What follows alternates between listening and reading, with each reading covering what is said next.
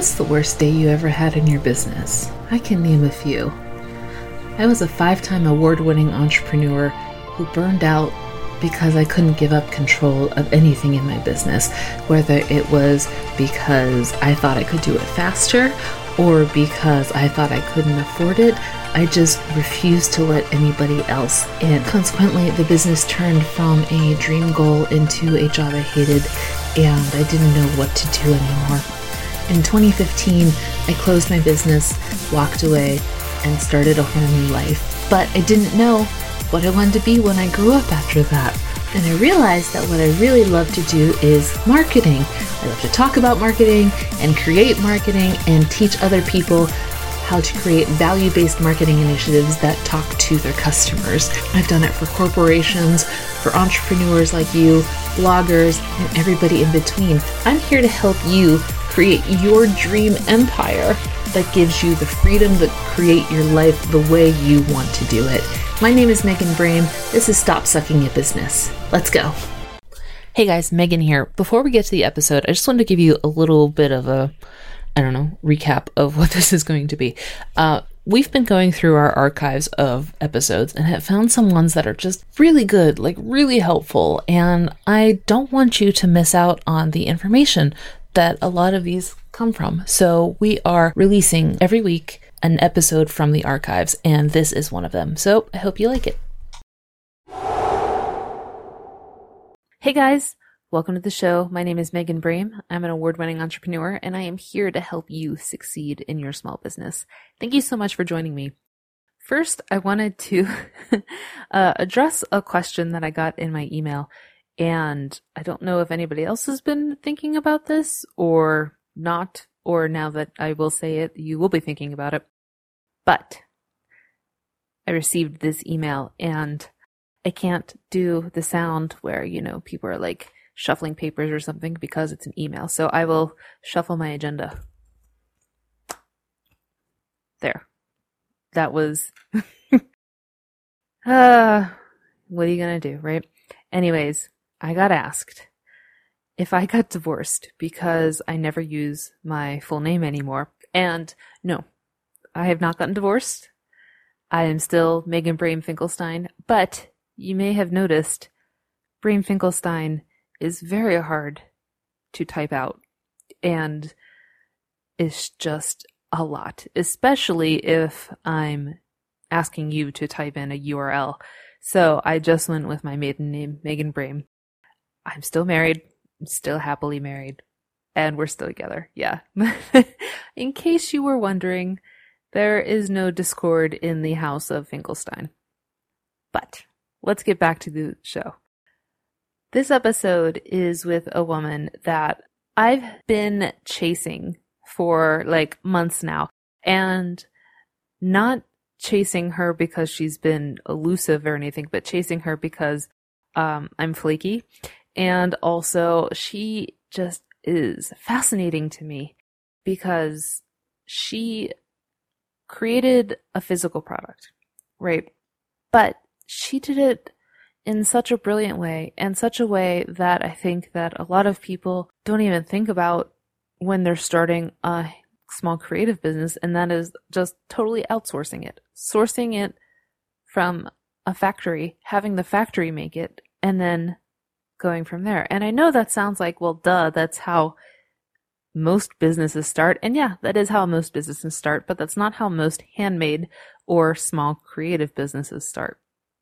And I wanted to bring Liz on to talk about all of the different ways that you can have a product made and to consider it as a viable option, because as we've talked about before, when you're highest on the food chain in your business, you shouldn't be down in the trenches, right? You should be making higher decisions rather than like, I got to make all these lip balms or I got to make all of these cards, things like that. Instead, you should be focusing on sales strategy, marketing, all of that stuff, right? So that's why I wanted to bring Liz on to talk about sourcing and to kind of stop any fears that you might have about dealing with factories, even if you're dealing with factories in China or if you're sourcing domestically. There's all of these options available to you. And so that's why I really wanted to talk to Liz today. And if you want more info about all of the ins and outs on sourcing and developing physical products, I definitely recommend her website, learntomakeaproduct.com. It's just so smart. And like you hear in the interview towards the end, I say that I was on that website for a while, and I was like, I was just soaking up all of this info that I had wished I had when I was doing my own physical products, because it was just, it's so smart. And I know that it can be intimidating because sourcing from a factory, it's like, that's like big business stuff, right? That's feels like a lot of paperwork or a lot of costs and things like that. And it doesn't have to be. If you just chunk it down and break it up and figure out how to make it work for you. There are tons of companies that will work with you. And so I don't want you to be intimidated by it. And that's why definitely listen to this episode about how to source product with Liz Long. You ready? Let's go. All right, Liz, thank you so much for joining me on the podcast. I really appreciate it. Thanks for having me. I am so excited to talk with you about your story and what you do now, because like when we discussed before, we kind of have the same story where we had this company started and then we really found things that were more fulfilling, or, you know, as fulfilling, but adding on the extra value of helping others. So can you just do a quick run over of how you got into this, what your origins are? Sure. So I started a company called Bag the Habit that makes reusable shopping bags. So we produced all kinds of reusable bags that reduced the need for paper and plastic, and we made them for large retailers, bringing them into their stores and communities to reduce waste. And the company's still going. So I started that without much knowledge of the manufacturing process and really how difficult it was to get something made. And as a result of the painful learning curve that I went through, which, I won't bore you with now, but it involves a lot of quality problems, like embarrassing ones where people's handles were falling off the bags, and just terrible factories taking our money. It's like every problem in the book we seem to have. So as a result of going through all of that, I started to see, hey, there's not much guidance and information out there to help people through this process, specifically around the making part of a product. There's a lot in the selling and marketing. So I started to pivot a bit and do more teaching and speaking to an audience who would be interested in learning about that. And the response was really overwhelming. There were a lot of makers out there who were just like having the same kind of problems I'd had. And so I kind of, because of that success and that demand, I moved to doing that more full time, which is what I'm doing now. So providing consulting and workshops and everything around the process of getting something made successfully. I love that. And I love, especially, I think that sourcing is something that a lot of creative people don't really think about when it comes to their actual product. They think like, oh, I'll just make it and then we'll see what happens. You know what I mean? And so say I'm totally new to this and I think like, I really want to make something. I really have this product that I have in my head, or like I've kind of made it before and people really liked it. What would you think would be the catalyst between making it myself and sourcing from others? So I think the big thing that people underestimate is the cost. Well, I'll start there. Okay. So just getting something made with other people and going through the development process, and finding factories and then placing a starting order and ordering all the materials that you'll need, it just tends to be a little more expensive than people anticipate. So I think that is one thing just to be aware of before getting started. Mm-hmm. And there's some preliminary sourcing you can do to kind of figure that out before you actually get started. How much is this going to cost me? So I think that's one. And the other is tapping into a community and kind of a network of suppliers so that you're able to get a lot of different quotes and compare pricing and options. And there's a lot of great sourcing platforms out there. I work with Makers Row, which is one of them, but there are plenty of places where people can find suppliers. And so really tapping into something like that where you have the information right there is really, really helpful. Now, you talked about cost, and I'm sure that there's things that are involved with that, not only the materials, but the minimum order quantities and things like that. So in your experience, what is a good way to vet your product for viability before you place this, 500 minimum piece order or things like that? Yeah. So starting out with, first of all, starting out with prototypes that you really, really test is number one. So having the factory make you a perfect sample and treating that differently than your full production run. So some factories will say, hey, give us a deposit, then we'll make you a sample that you can approve, and then we'll make the full run, and then you can pay the balance. Okay. And I tell people to say, start out as like a separate purchase order with just getting that sample made, even if it's a few $100s extra, because what it enables you to do is really test the viability of your product, test the factory's quality and how they made it, and give some time to that process. And then if everything's good to go, you can go back to the factory and get started on a full order. So I think that's probably the most important thing that people can do in really starting small. And then the other side of it is, even if you have money to place some huge order, I'd really try and work with the factory and negotiate them down on the minimums as low as they can go, because getting stuck with inventory that you decide you want to change something about the design, or the Oh, factory it's the comes worst. through, or there's a quality problem you didn't anticipate, whatever it is, or you thought everyone would buy purple and they end up buying red and you have a million purple, like starting small, even if your margins are not great, that's a financial compromise that I think is wise making. You only have to do it for your, as you're first getting started. I love that. And that's so true. Like, you think that you'll have, oh, I know exactly what these people want. And then all of a sudden they're, like you said, they're buying red instead of purple. And you're like, wait a minute. And then you don't have any more money to buy purple or red or whatever it is. Yeah. Like, how can I turn this purple into red? I don't, it's so true.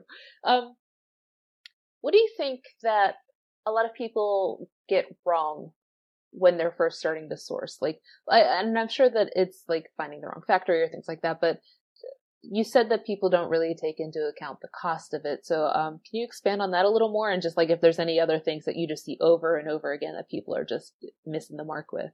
I think one of the main mistakes is people don't take 100% responsibility for their own quality. So they really put quality control onto the factory. It's the factory's job to produce a high quality product. So I'm going to trust that they're going to do that, and I'm going to put that responsibility on their shoulders. And in a perfect world, that's absolutely how it would work. Mm-hmm. But unfortunately, it just doesn't. I always use an example. If, say, you're making toys, right, and you have this little W widget factory sticker that you want going on the back of your toy, and it comes time for the production day, and whoever's putting on those little stickers is like, oh, look, it's an M sticker, great, and they slap it on your product. Those kind of mistakes, they don't have to be a bad factory to make that kind of mistake. It's just that no one, or rarely, are people paying as much attention to your branding, your product, all of the details as you are. So building in a system of checks and balances to make sure all of your instructions are followed, and giving them those instructions in the first place, is something people really need to take on themselves, and not kind of trusting or assuming that a factory will always make the best decision, because that's often where the quality problems happen. Oh, absolutely. I've had times when even just like ordering labels or something like that, where I was like, they know what to do, it's fine, and then nobody's a mind reader, right? And so it Yes. Yes. What you just said, that assumption is where I see people get into so much trouble. They just assume, oh, these people make these toys all the time, or these labels all the time. Like, they know what they're doing. And it's just, you don't want to leave any room for miscommunications. absolutely. And I know that at first it kind of feels like, oh God, I'm talking to them like they're 5 years old or something, but that's where the success happens, right? Absolutely. Yep.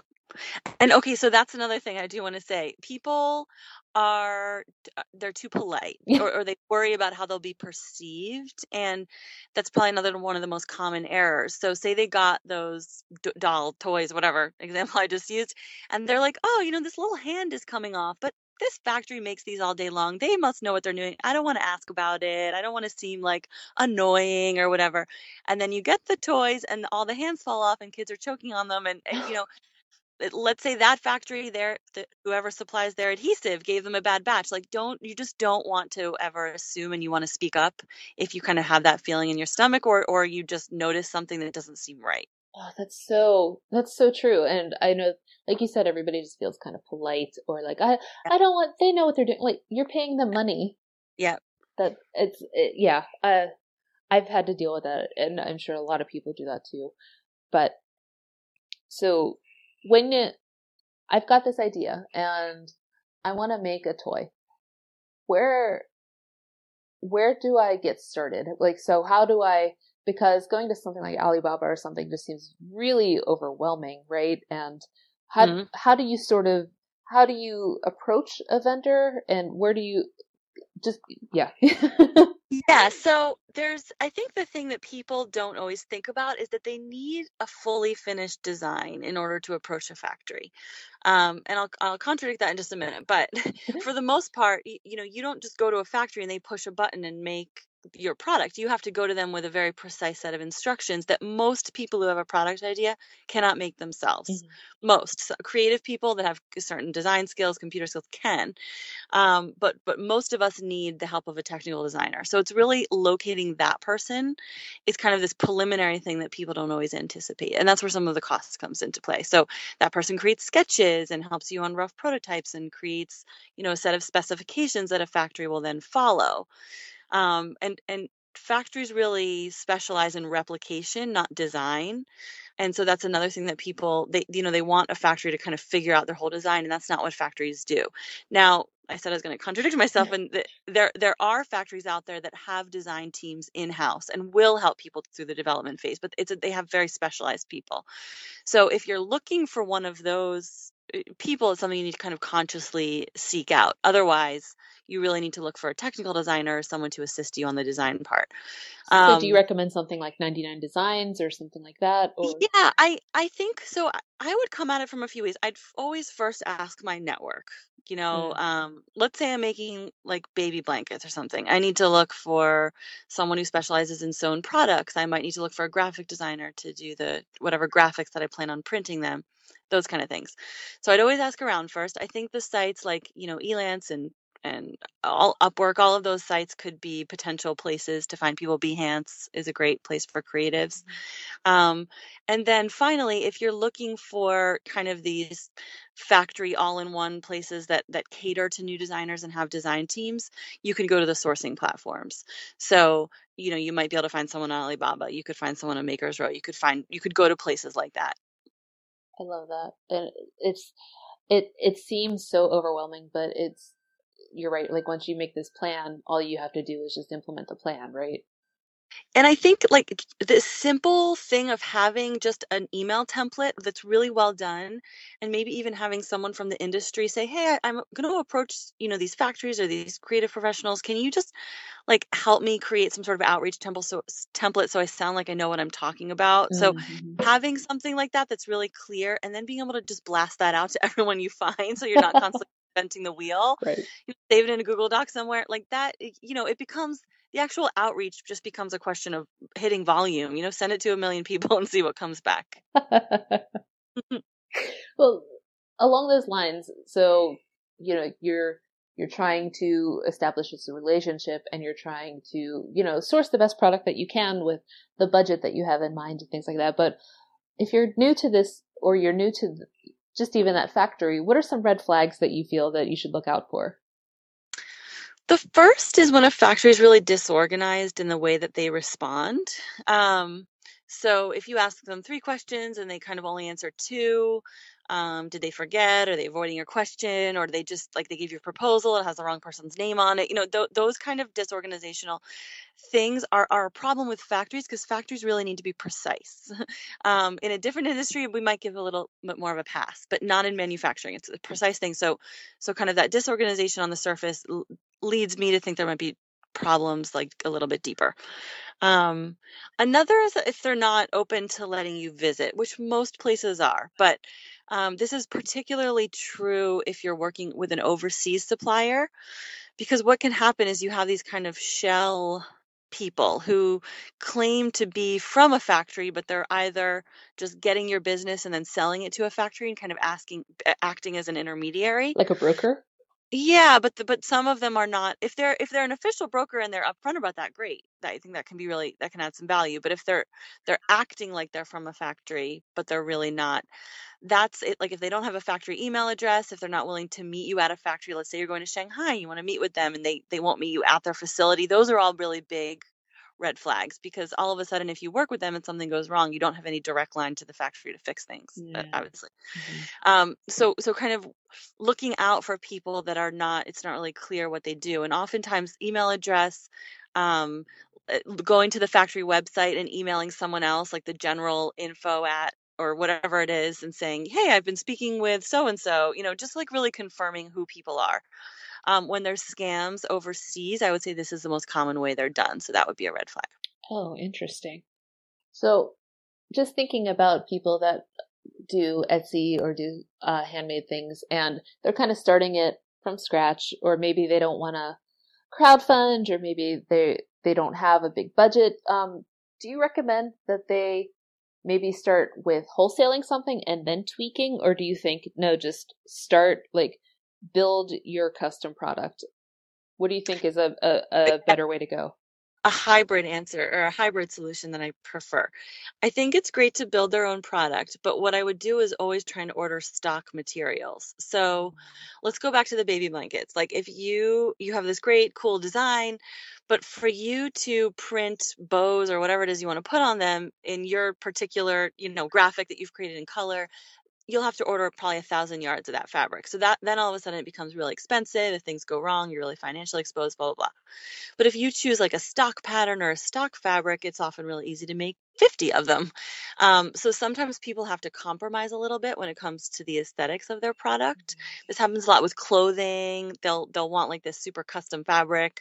But if you can find materials that are available in stock that you can order low quantities of, it's just a much easier way to start. And then you can customize as you grow. Got it. Okay. That makes a lot of sense. So we are getting towards the end of the interview, but I just wanted to talk about, can you talk about learntomakeaproduct.com? Sure. So I wanted to have a collection of answers. I guess you'd call them short articles about answers to people's most commonly asked questions and topics, so that someone that was new could read through and start to have an understanding of the industry, the common lingo, just answers to basic questions. So that's why I started. I love it. And I love, like, I went through it a couple of days ago, and it's just so, like, the article about how to crowdfund to get the money for the POs, and like it's so smart. I love all of these different entries you have.